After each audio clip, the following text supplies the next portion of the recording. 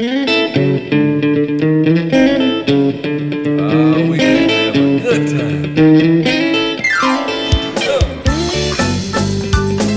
This podcast is presented to you by Passion Church, the DeSoto County campus, the fun church in Horn Lake, Mississippi. For more information, visit us at www.mypassion.church. Well, come on, help the people. Said I know you came to praise him. I really promise y'all I will not be here alone and keep y'all really late. And I'm doing that on purpose because I really could talk longer. But I wanted to do something on purpose because I know that when... Can everybody hear me? Because I know that when you listen to speakers, you know, there's statistics about those things that you don't even remember, you know, anywhere near half of what they said and all of that. And so I have something to pass out because it's really just a small thing that you can stick in your Bible probably, but big enough to see and big enough to read. And I've got it stuck in my Bible, a very small piece of paper of it, so I'm going to get myself a big one of it also. But I want us to go ahead and pray right quick. Thank you, Father, in the name of Jesus for this time together, and we just ask you to bless it and ask you to just have come out of me just what and how you need to come out of me, and us to remember what we need to remember and retain from it to do good for us in Jesus' name. Amen. I know some of y'all don't know me very well. I don't know some of y'all very well. I'm so glad our church is growing well. But I've been going here since the very second, Van reminded me, the very second service that we had of Spirit of Life Church. And my son, who just turned 31, was 1 and something, you know, when we first started going. And I sat in the nursery then with him all the time then. And so I do, you know, literally know everybody who's been coming since the very beginning. So I used to tell Zoe and her brother and all, I certainly knew them before they were born because I knew their parents before they were married. You know, I knew Lisa and Tim Tubbs before they were married, you know, and have taught the kids growing up, you know. But I really wanted to just do something really just kind of pointed so that hopefully y'all could really just remember the important part of this that I want to get through to y'all. And I had, as I know Mary Anita has heard me say, a few of y'all have heard me say, I had the most wonderful pastor growing up. And I grew up, I was not ever a wild person, was not ever colorful, and not, you know, I did not do a lot of things that I could have a big, long testimony about, but I had the most wonderful pastor when I was growing up who spoke to 3 little country churches every Sunday morning, and it was really out in the country, and we did not have any other services but on Sunday morning, but he would go to those 3 every Sunday morning, and he taught on... it was a Methodist church. We didn't know anything about speaking in tongues or anything else, but we didn't know it for a long time, but he went down to Florida and got speaking in tongues and things later on, and so we found out, but he knew he couldn't bring it back to our Methodist churches at that time, you know what I mean? But he was such a man of God, and what the thing I want to get over to y'all tonight is from a book called Disciplines of a Godly Man by R. Kent Hughes. I didn't know who he was. I looked him up a little bit. But my pastor was absolutely a godly man. And he taught not on little parts out of the Bible, but he would take a little section of the Bible, and he would teach on it week after week after week, and trying to get these poor little country people, you know, to catch on to what he was talking about. And he was such a godly man. This Kent Hughes, who wrote this, that I got from Beth Moore. I listened to Beth Moore on one time, and I stopped my TV and wrote this down. And I didn't know who this person was, but Kent Hughes has written some best-selling books. He's been in the pastoral ministry for over 40 years. He was a senior pastor at College Church in Wheaton, Illinois. He has been a professor of practical theology in a seminary in Philadelphia. His wife has a booklet called 10 Disciplines of a Godly Woman, which I need to be getting. But so he's written a book called Disciplines of a Godly Man. And this is really just about the importance of the Word. I could give y'all a lot of examples, and I'm sure a lot of you could too, on the profound changes that can be made if we read the Word and believe the Word and take the Word for being, what God said. He reveres His Word above His name. And I'm sure some of us have heard some of the teachings on all the names of God and what they mean and how powerful they are. And He wants us to revere His name, His Word above His name. And I just want to give 3 little examples right quickly of somebody who did take God's Word and had some profound things happen to them. But this is what the saying that I copied from Pastor Hughes, and the beginning of it says, "You cannot have a Christian mind without reading the Scriptures because," and this is the rest of it. And this is what I want you to remember, and I want to give all y'all a copy of. "You cannot be profoundly changed by that which you do not know." That is so simple, but it is so profound, and that's what I wanted to give y'all all a copy of. That's what I really want you to remember from tonight. My examples are just really, they are really profound to me. But the first one is, Mary Nita's probably was in that meeting, but Brother Schambach, if anybody's old enough to know who Brother Schambach was really powerful and colorful man of God who really believed the Word and had signs following. And he was in a service one time where a young teenage guy got born again and got on fire for God, and somehow he made an impact on Brother Schambach, who maybe he was doing like a revival series or something there. And one night then he asked where that man was. He was missing that guy. Well, they said he was in jail. They found out he was in jail, if you can believe this, because he went to the local hospital and was going to every floor, emptying out the floors. People got healed because this young man dared to believe what God said about healing. So in that one little period of time, that young man, who we wouldn't even be brave enough to do that, and we'd been in the Word for how many years, and he went out and profoundly changed a lot of people's lives all in one day. And it caused such an uproar and everything, they put him in jail. And the next one is Pastor Reinhard Bonnke. I'm sure some of you must know. This was not even part of his ministry, but he speaks to millions of people, and mostly in Africa, it seems, and has won so many souls to the Lord. His father was a pastor in Germany, I believe, during World War II or before World War II.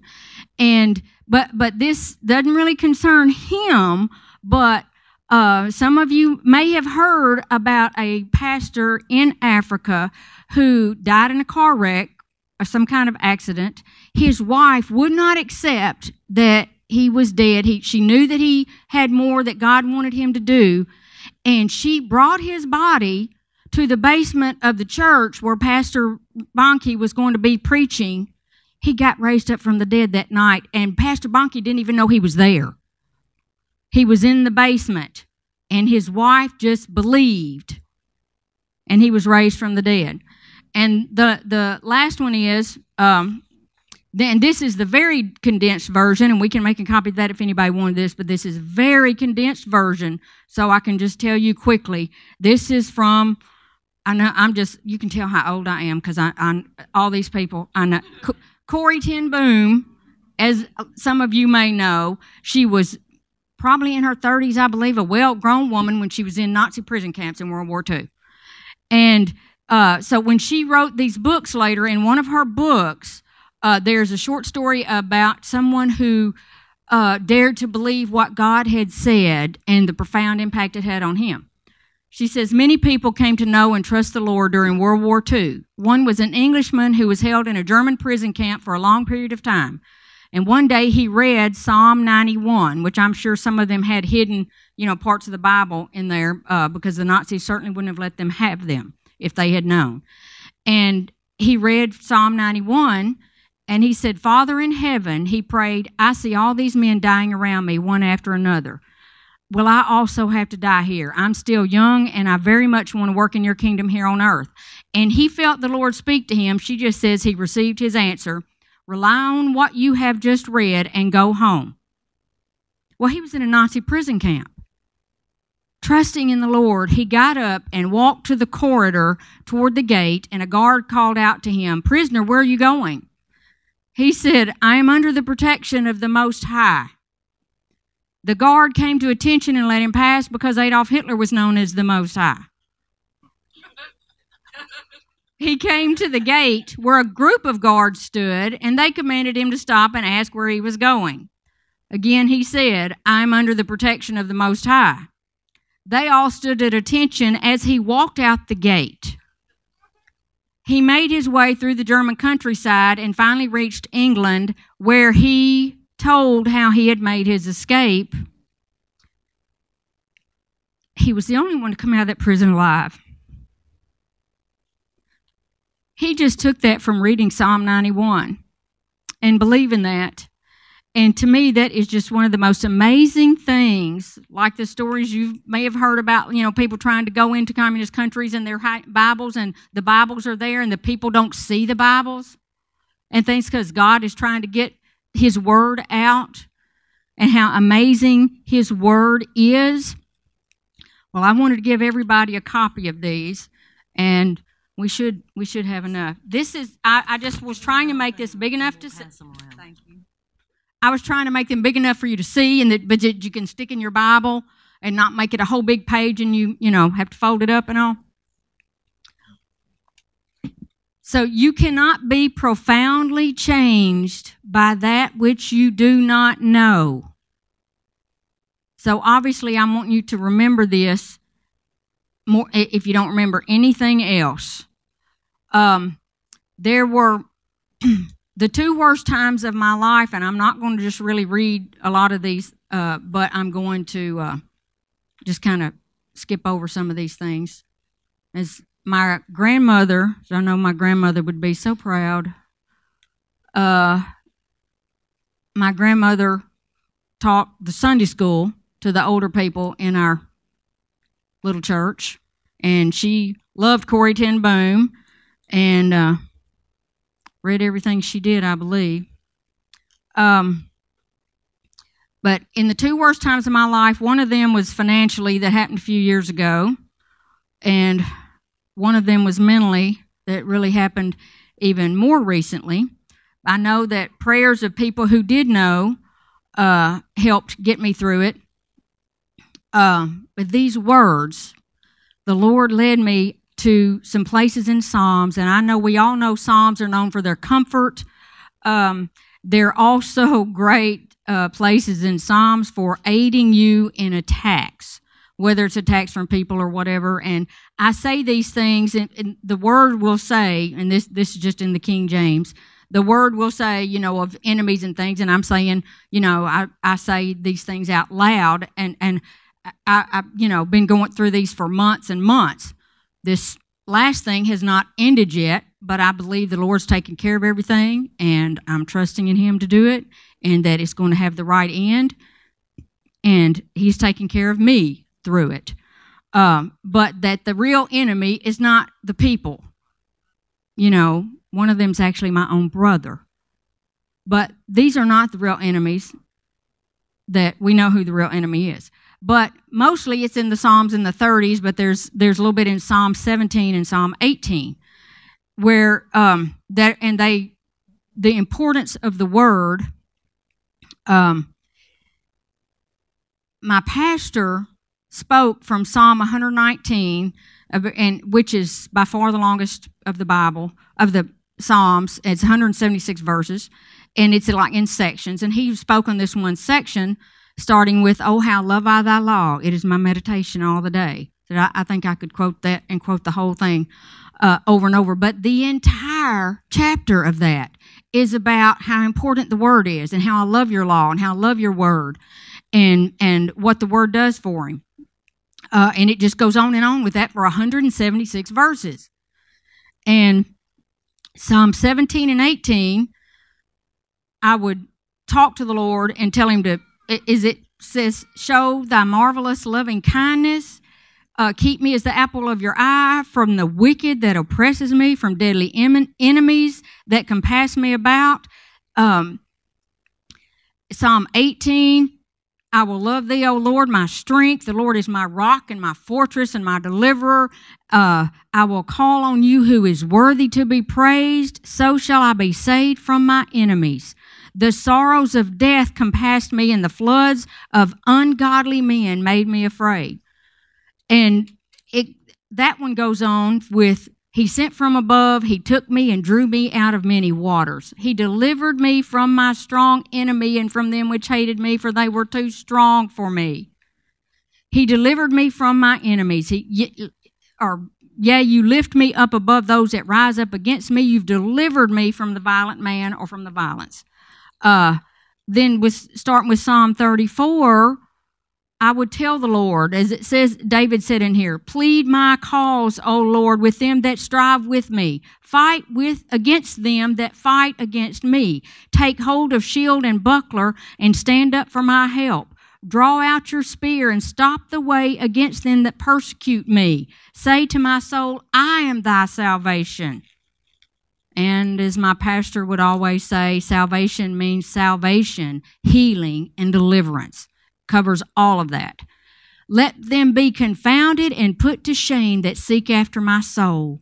Let them be turned back and brought to confusion that devise my hurt. Without cause they have hid for me their net in a pit. Without cause they have digged for my soul. And this really did apply to me. Let destruction come on, and I'm not wanting destruction for those people, but on the enemy, the real enemy, it says, let his net that he has hid catch himself, and into that very destruction let him fall. We do have power over the enemy, in case anybody doesn't know yet. We are justified, we are righteous, even no matter what sins we have been committing, but we are made righteous in his sight, and the enemy is the enemy that with us believing the word and his power, we can get the enemy gone.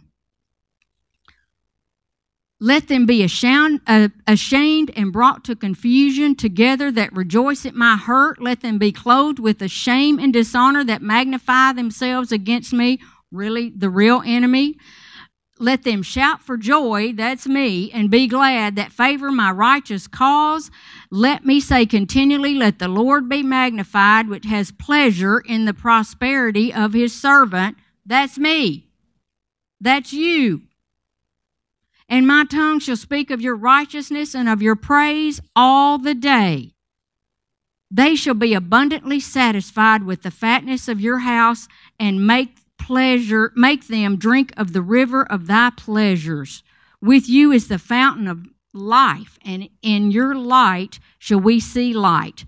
The workers of iniquity are fallen, they are cast down and not able to rise. Fret not thyself, I'm telling myself that, because of evildoers. Don't be envious against the workers of iniquity, because they're going to be cut off. Trust in the Lord and do good. As you know, those trust in the Lord, delight yourself in the Lord, commit your way unto the Lord. That's in Psalm 37. The wicked shall perish, and the enemies of the Lord shall be as the fat as lambs. They're going to be consumed into smoke. They'll be consumed away. And I kept saying these things over and over and over. And the enemy is not winning, and I am not distressed, and I am not under stress, and I am believing God. He is taking care of me. There is a wonderful book called Sparkling Gems that is a devotional, daily devotional, that takes things from the Greek And so he really just expounds on that. And one of the things, he gives the whole week before Easter, which I know is different times of the year, but you can find out in the book where it is. The whole week before Easter, he goes through the steps of Jesus' path to the cross. And one of the first ones is, and I have the two in the Greek words that mean the most to me from that entire book. When Jesus was in the garden and the guards were coming to take Jesus, and it was not time yet. If y'all remember that, they came and were asking, who was Jesus? Where was Jesus? And he sits in the Greek, in our Bibles, Jesus says, I am he. In the Greek, it just says that he just says, I am. And we know where he got that from God in the Old Testament, the I am. In the Sparkling Gems book, he tells that when Jesus said those words, that those soldiers, armed soldiers, fell backwards as if they were dead from the words Jesus brought out of his mouth. I am really just wanting you to get that we have the most powerful weapon that there is, and we all take it for granted, but you cannot be profoundly changed by that which you do not know. You cannot get the help you need. You cannot get the answers you need. We're all looking for a lot of different things, and we cannot get the real help we need or know how powerful it is if we don't get in there and we can find out profound changes that can take place. But as my pastor was the first one I ever heard bring it out about my people perish for lack of knowledge, he was trying to get that through to us. If we, the things that we are ignorant of can sometimes really take us down, can't they? And he just wants us to know how we can get profound answers and get profoundly changed. So that's what I was really just trying to get across, so I did not want to speak for a long time, so I have no idea how long that was. But did we have enough for everybody? Oh.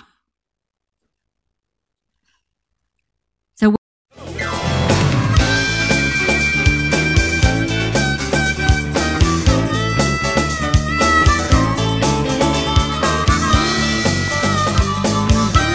thanks for listening to the podcast today.